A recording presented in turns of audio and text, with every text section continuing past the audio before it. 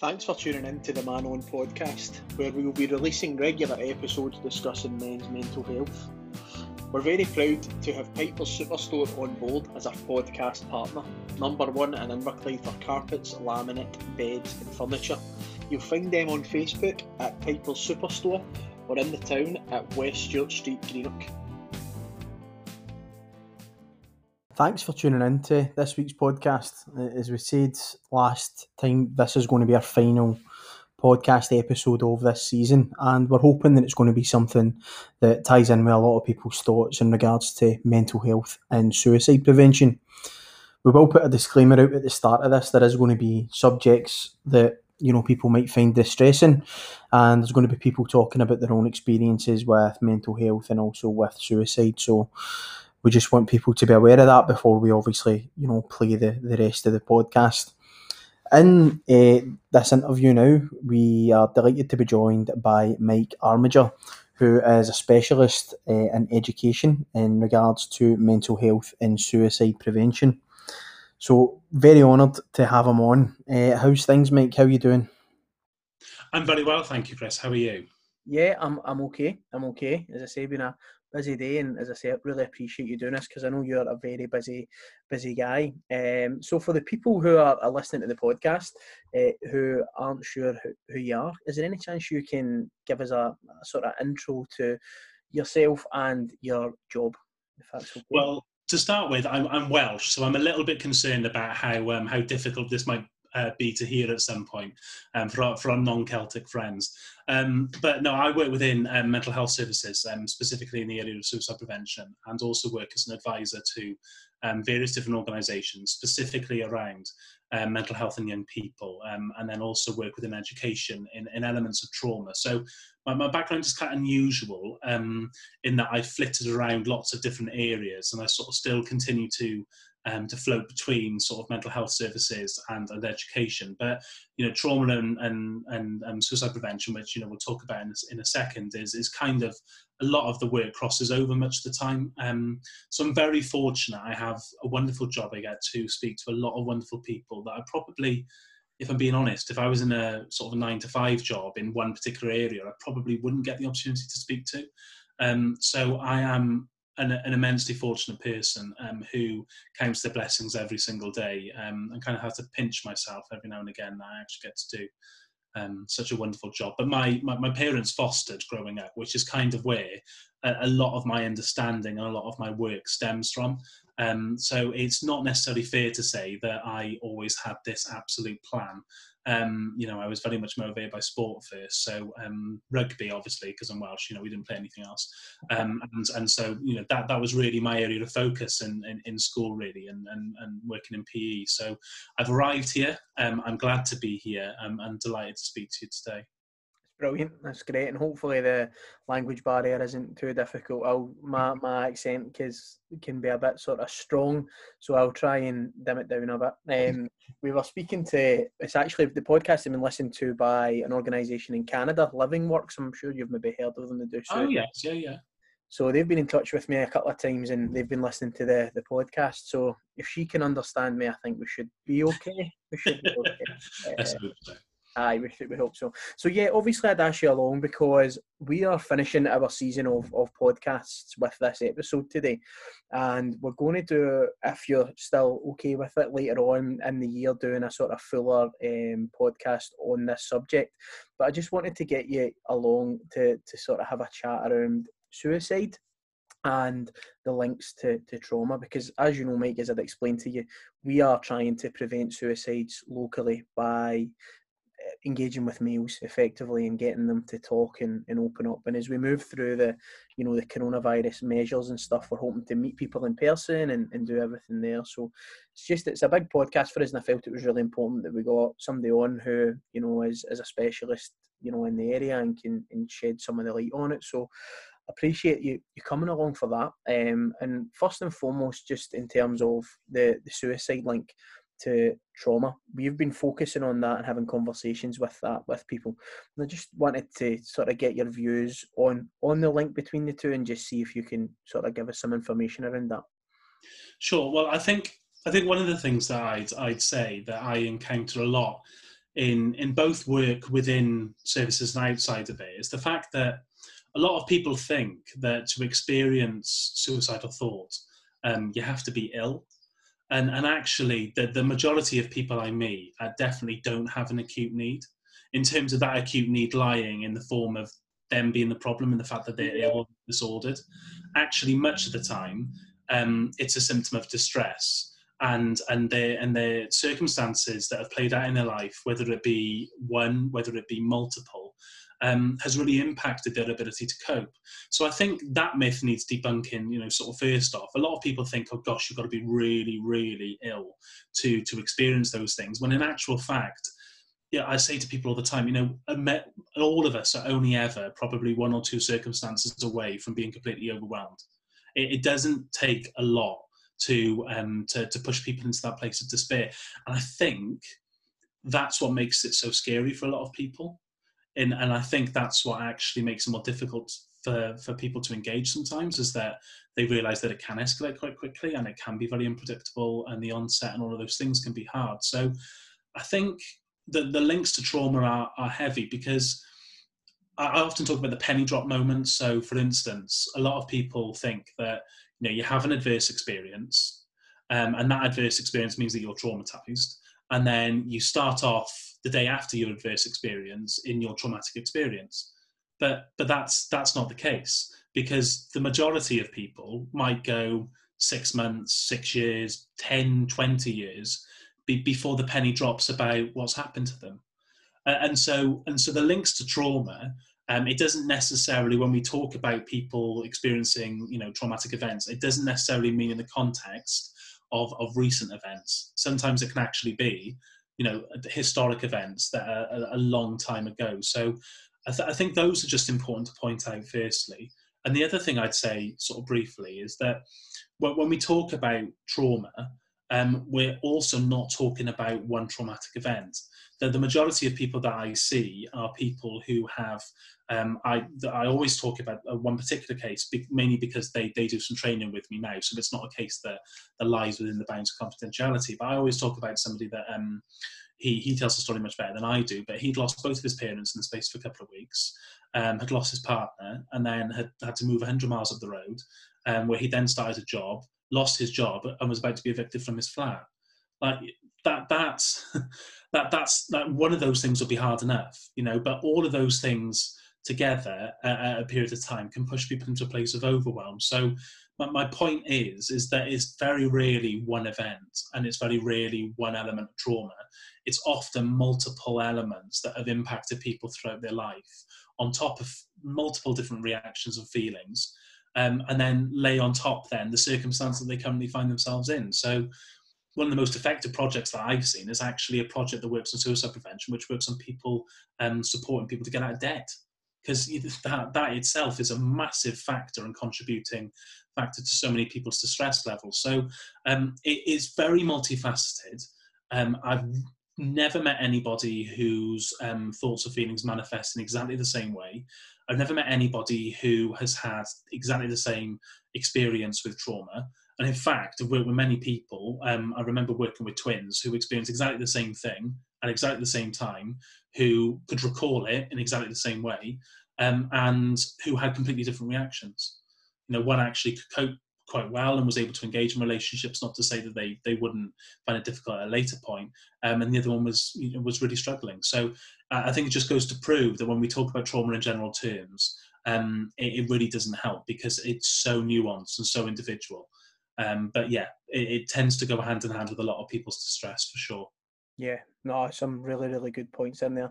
The twins is very, very interesting, as you say, experience the same thing, same time, but obviously have different ways of managing it. And we're just trying to get that link, because for some people who are experiencing what they're going through, they might actually not realise that it is linking back to previous stuff. And so we're just trying to open some doors for people in their heads and turn on a few light bulbs and start getting people to think about, what they've maybe experienced in the past could be why they're, feeling the way they are, not necessarily all the time. But what you said as well about the debt and the financial stuff, that's massive for ourselves. And Inverclyde, the area that we're from, you've probably never been to Inverclyde, but the area that we're from is high levels of deprivation. and we are at the wrong end of the league tables for pretty much everything. So it's high deprivation here, so that's obviously contributes to people's mental health as well. But thank you for covering that. And that obviously, as I say, we're going to have an in-depth conversation at the next time we do. But one of the things that we always ask people, and obviously yourself, it would be great to get your views on it, but what would be, your advice for guys who are maybe listening to our podcast? It's the final one, as I say, so hopefully quite a lot of people are going to be listening. What would your advice be if they are struggling at the minute, if they're, something they've maybe heard from yourself is linking in and turning one of those light bulbs on? What would you say to one of those guys if they approached you? The very first thing I normally say to people when I meet them in whatever circumstance I meet them in is, identify what you need right now to just cope with the next couple of moments. That's the very first thing. Sometimes that might be switch a program on, which you've seen 100 times before, but is predictable, it's easy to watch. I always use the example of Gavin and Stacey. I think I've seen that probably about 1 million times in my life. But at times where I find things difficult, that's my go-to. And people I meet tell me that all the time. They say, actually, I don't want anything that requires a lot of thinking. I want something that's more part of a routine. So that makes sense. So identify what would be useful for you to do right now. The other thing that I talk a lot about is safety plans. And we launched a website with the NHS called www.stayinsafe.net. So if you're in the UK and you Google on the NHS website, mental health crisis, it will talk about calling the local crisis team 999, and then also it will mention stayinsafe.net. So it's on there already in systems. And what that website is targeted at doing is providing a safety plan for people that they can do themselves with support. Maybe it might be that they've got a trusted person that actually can help them. It might even be a professional that can help them do that as well. But the important thing is that it's co-produced, so it's your ideas. It's not me saying, right, well, it would be really good for you to go for a walk. If you've never walked before, when you find things difficult, it's utterly pointless you trying to do that. So it has to be co-produced. And the safety plan works as trying to make sure that there is something in place and some strategies for you to follow in those times where that distress comes back. Because we all know that when you talk about it, it doesn't mean that it vanishes and it's never going to come again. Actually, the reality is that sometimes it comes again quite quickly. So it's important that we plan and prepare for that, and that there are things that we can do to mitigate all of those different areas. So a safety plan is basically like the mental health equivalent to putting a seatbelt on, is what my friend Alice says, which is just, I think, a great analogy. So it's planning for those moments where things could potentially go wrong and where you might need help.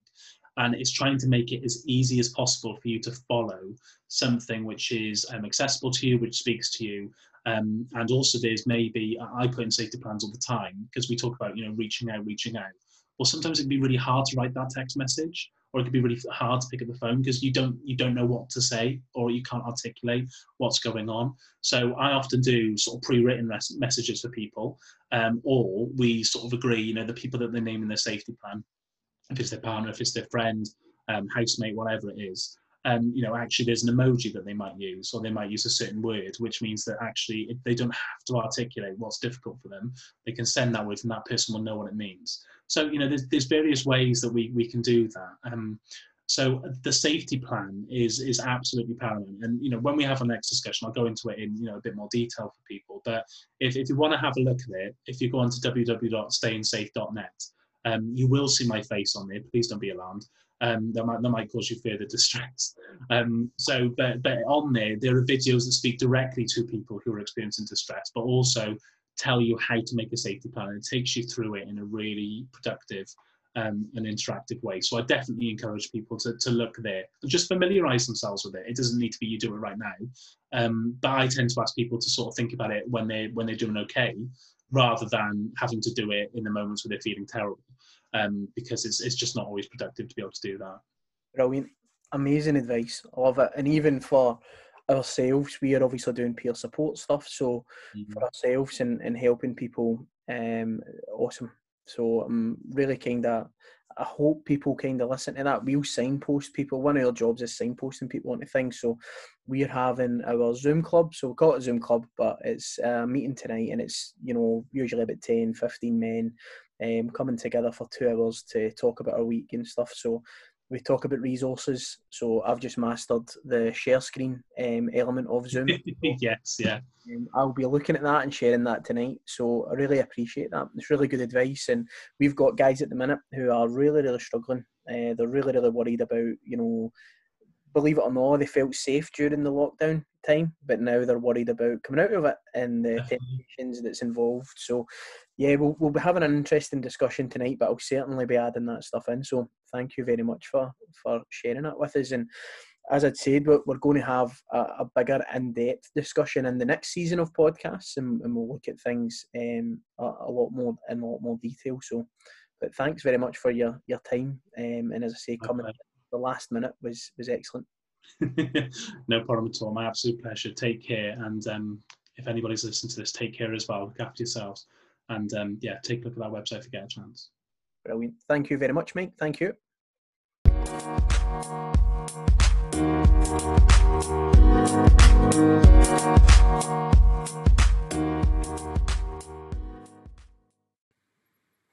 Thanks again for Mike to obviously giving his time to ourselves and recording the podcast. It's massively appreciated. The next segment of this podcast today will be featuring around sound bites from some of your guys who have received some support or supported other people during the lockdown period. We're very happy that they've taken time out to share some of that with yourselves.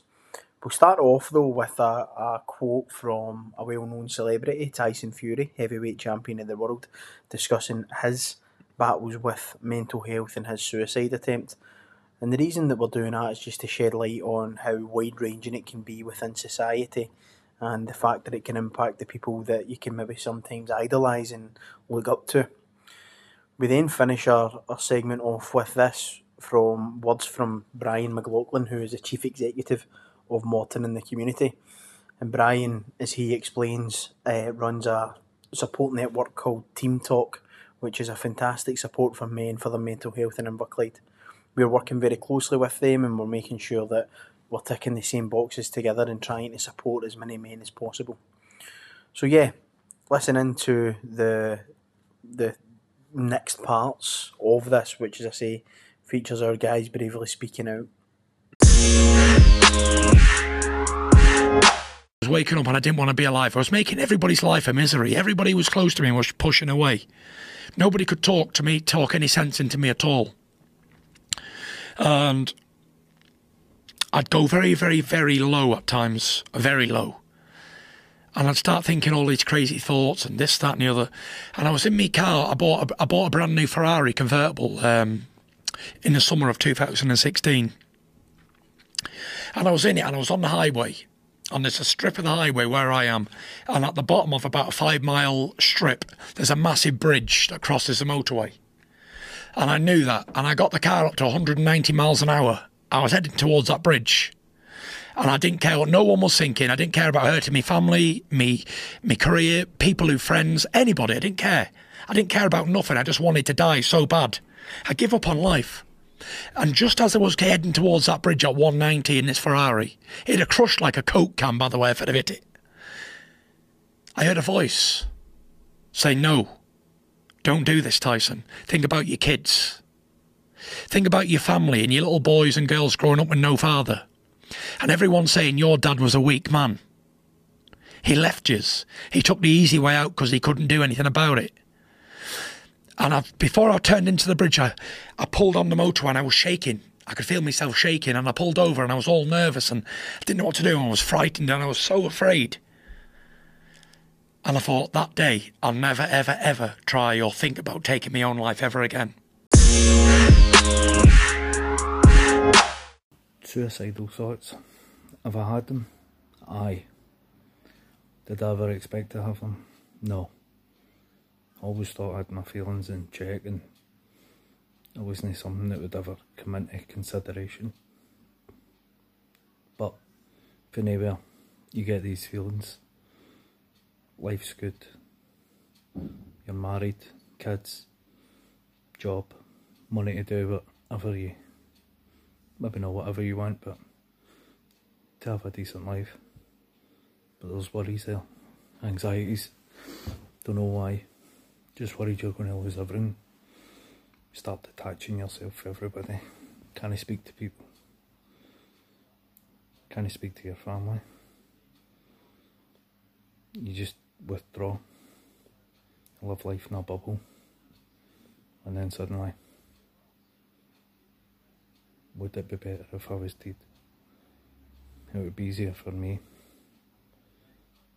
And it took a long realisation that maybe it would be short term for me, but it wouldn't help anybody else.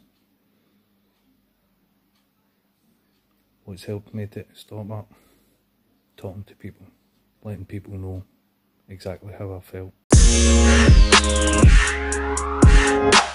Hi everyone, it's a message for Man On, men's mental health in general, from someone who has suffered with my own mental health. Firstly, I want to thank my family, my friends, and you will know who you are, Chris and the guys at Man On, and especially my two gorgeous daughters. They've all been a great support to me to get me to where I am now. I want to say to everyone who is suffering, please open up and talk. Talk to your family, talk to your friends, talk to a professional, talk to a stranger, and talk to groups like Man On. There's always someone that's willing to listen. So please don't suffer in silence, don't suffer alone, because there is always someone willing to listen. And trust me, that is true.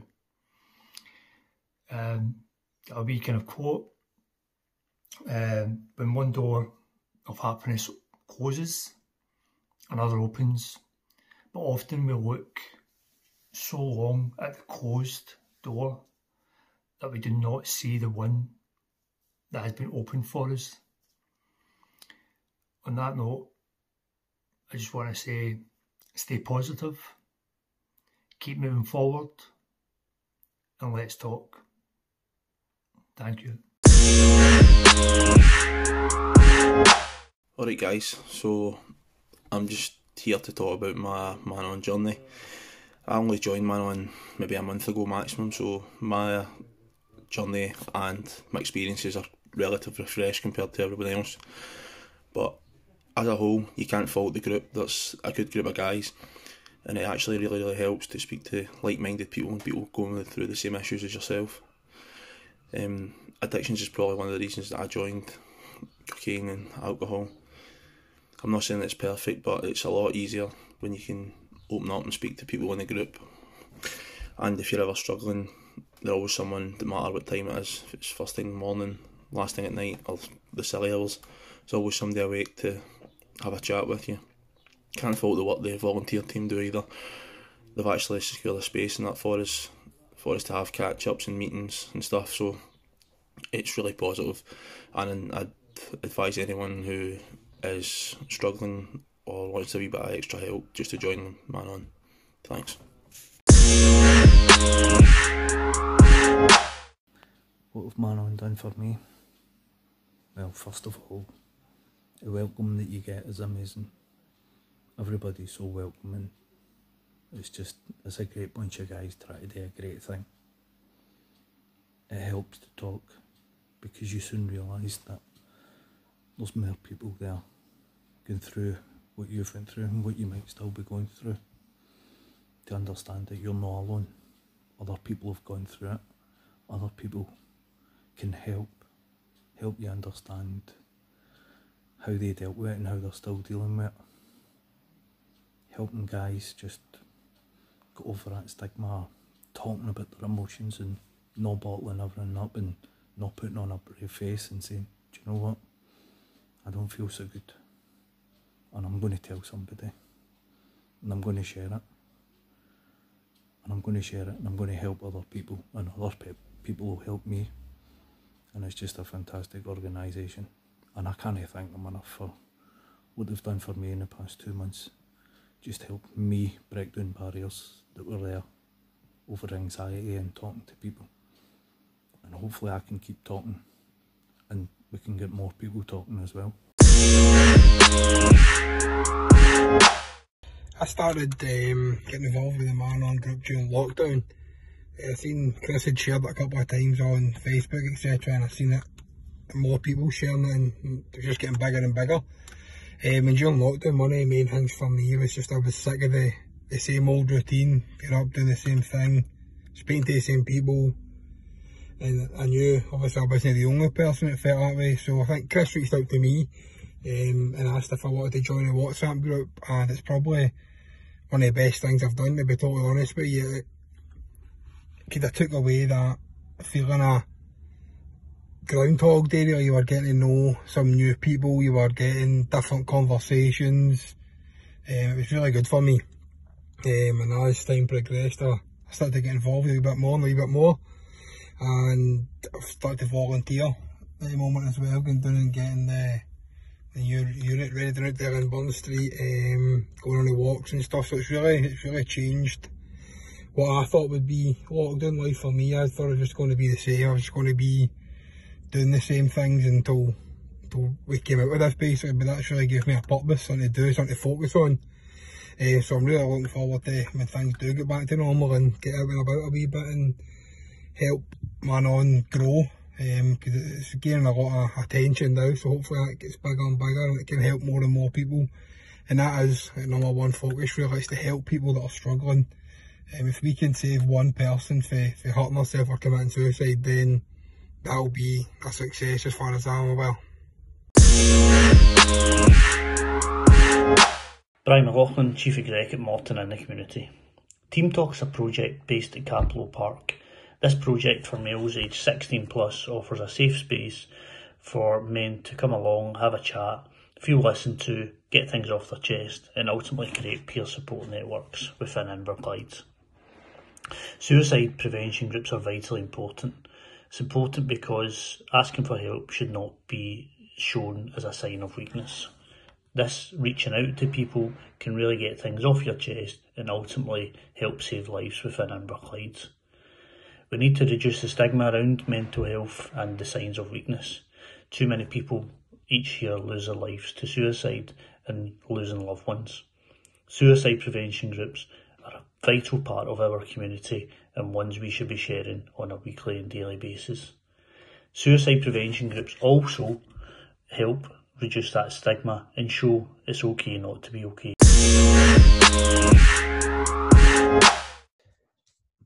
So to end this season's podcast, we have got a special feature lined up, and we're hoping that this is something that can resonate with people. The main subject of Man On Inverclyde is suicide prevention, and we were sent a message by a lady called Sarah Frame, who got in touch with us to basically advise us of a song that she had been involved in the production of, and we had a listen to the song and we were very moved by it, so we felt it was really important to try and get her in to share a bit about her story.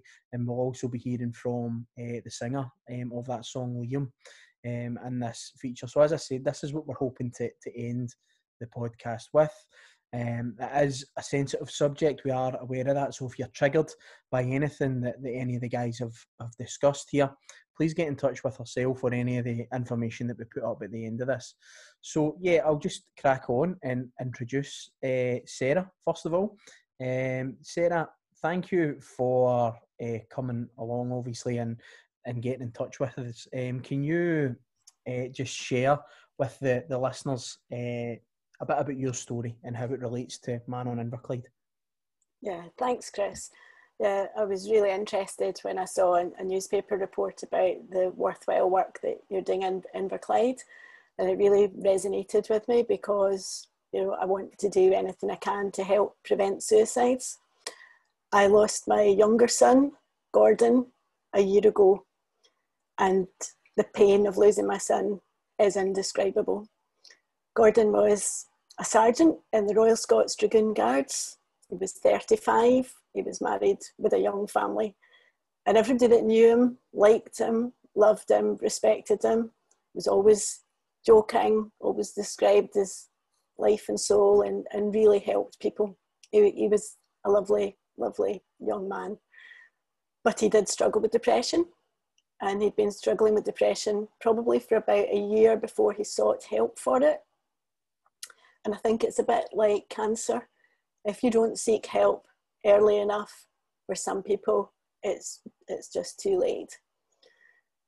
So Gordon died a year ago, and as a family, we're just devastated.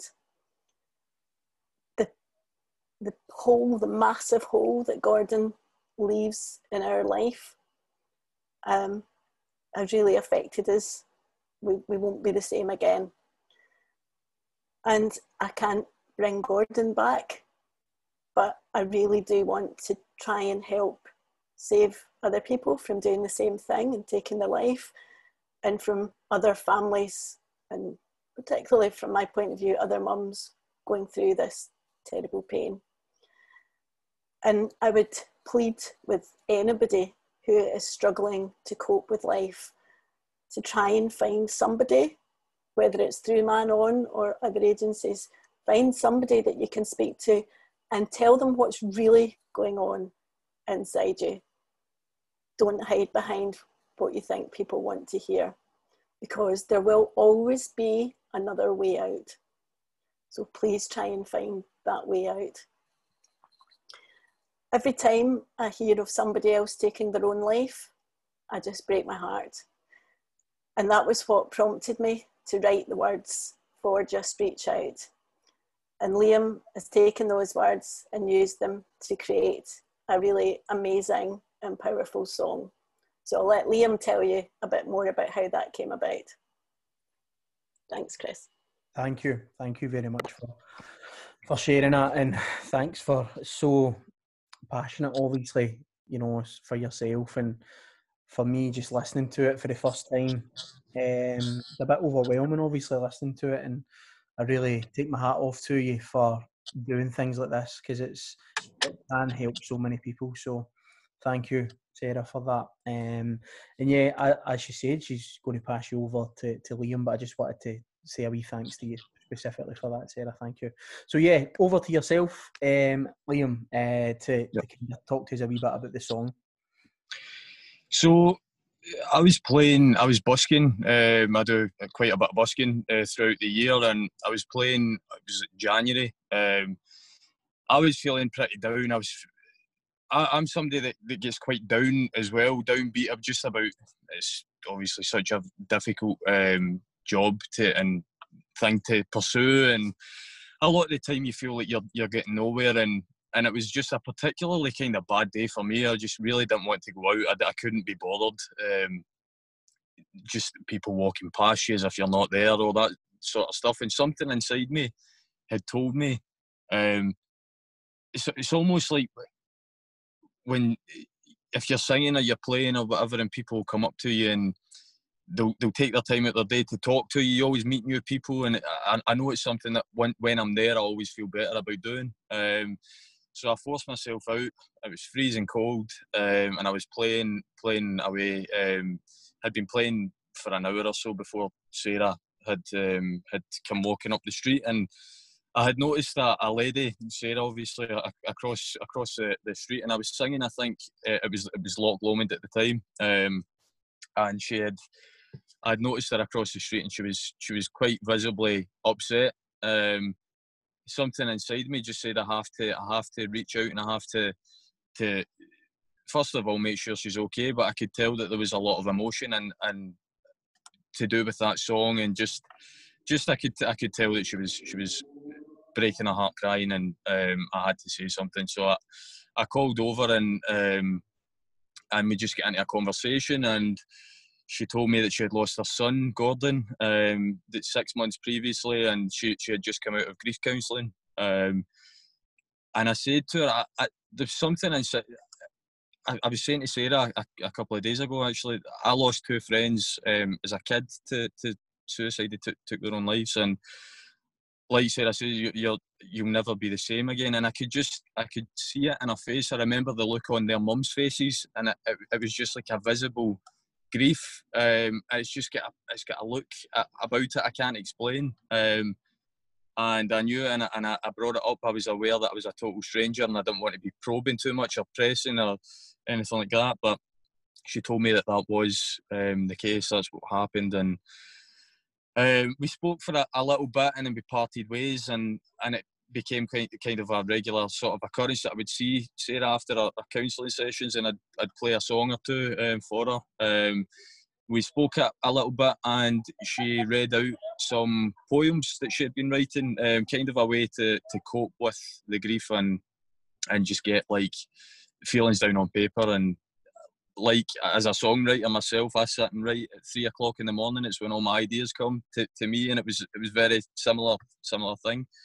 And it moved me almost to tears. I had a big lump in my throat when I heard the raw emotion from the words, which doesn't happen a lot. Like it just really connected with me, and I just felt like I really wanted to put down a melody and bring the words to life through music. I couldn't have made the song without those words. It just flowed. It was the easiest song probably that I've performed on for a long time. But it was just beautiful words. The emotion was palpable throughout it, and yeah. Brilliant. It's some story, just a sort of chance meeting and stuff like that. So that's amazing. And I just want to say thanks, obviously, to both of you for giving your time and giving us the sort of permission to play the song. And for me, it's a really important way to end our podcast season. We've done 10 episodes. We've spoke about suicide, mental health, a range of subjects. We've had loads of people coming in, but this is, real life, impactful stuff. And I'm really excited to play the song. So we'll just move on to the song, and I'll play that. And as I said, if there's anybody that this is bringing up, raw emotions or anything, please get in touch with us. And I would be really happy to get something that in the sort of next season of podcast that we're doing and revisit things with you and get you some feedback for it. So thank you for both of you for reaching out. And as I said, we'll end the podcast now and the season just playing the song. So thanks, guys. Thank you so much. Thank you. Thanks, Chris.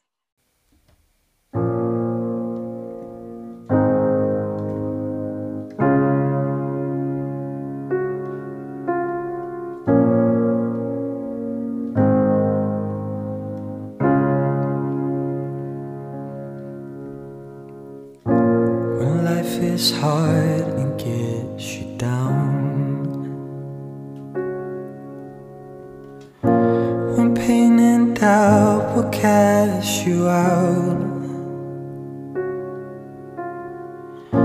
when you can't find the words to say that you can't see another day, you are lost but can be found. You are loved and needed here, and we can help you fight your fears.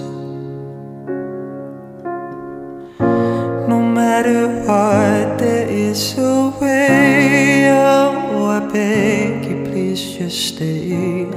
Life is better when you're around. Just reach out and find someone who makes you want to stay.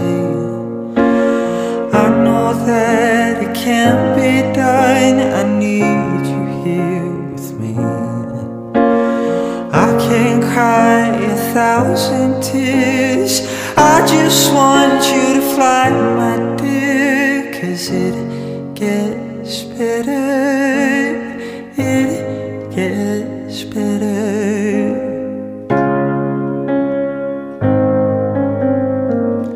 I know that it gets better. I know that it gets better. You fill a space no other can. Don't take take your life, please understand. You leave a hole no tears can fill. I love you now and always will. Life is better when you're around.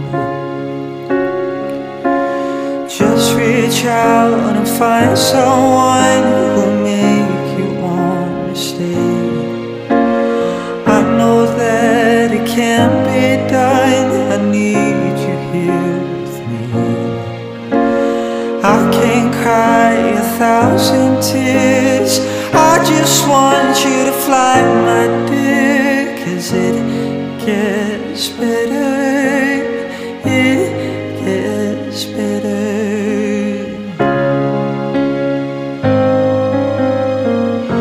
I know that it gets better. I know that it gets better. Oh, oh. I know that it gets better.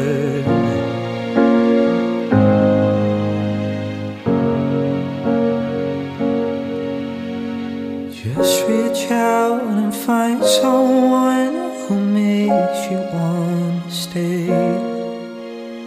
I know that it can't be done. I need you here with me.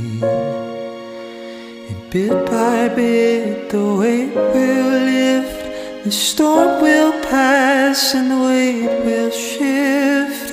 'Cause it gets better. It gets better.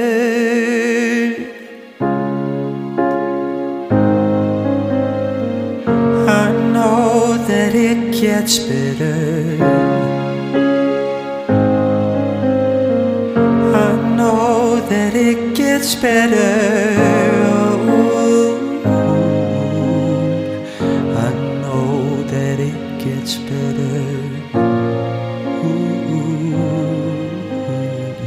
I know that it gets better.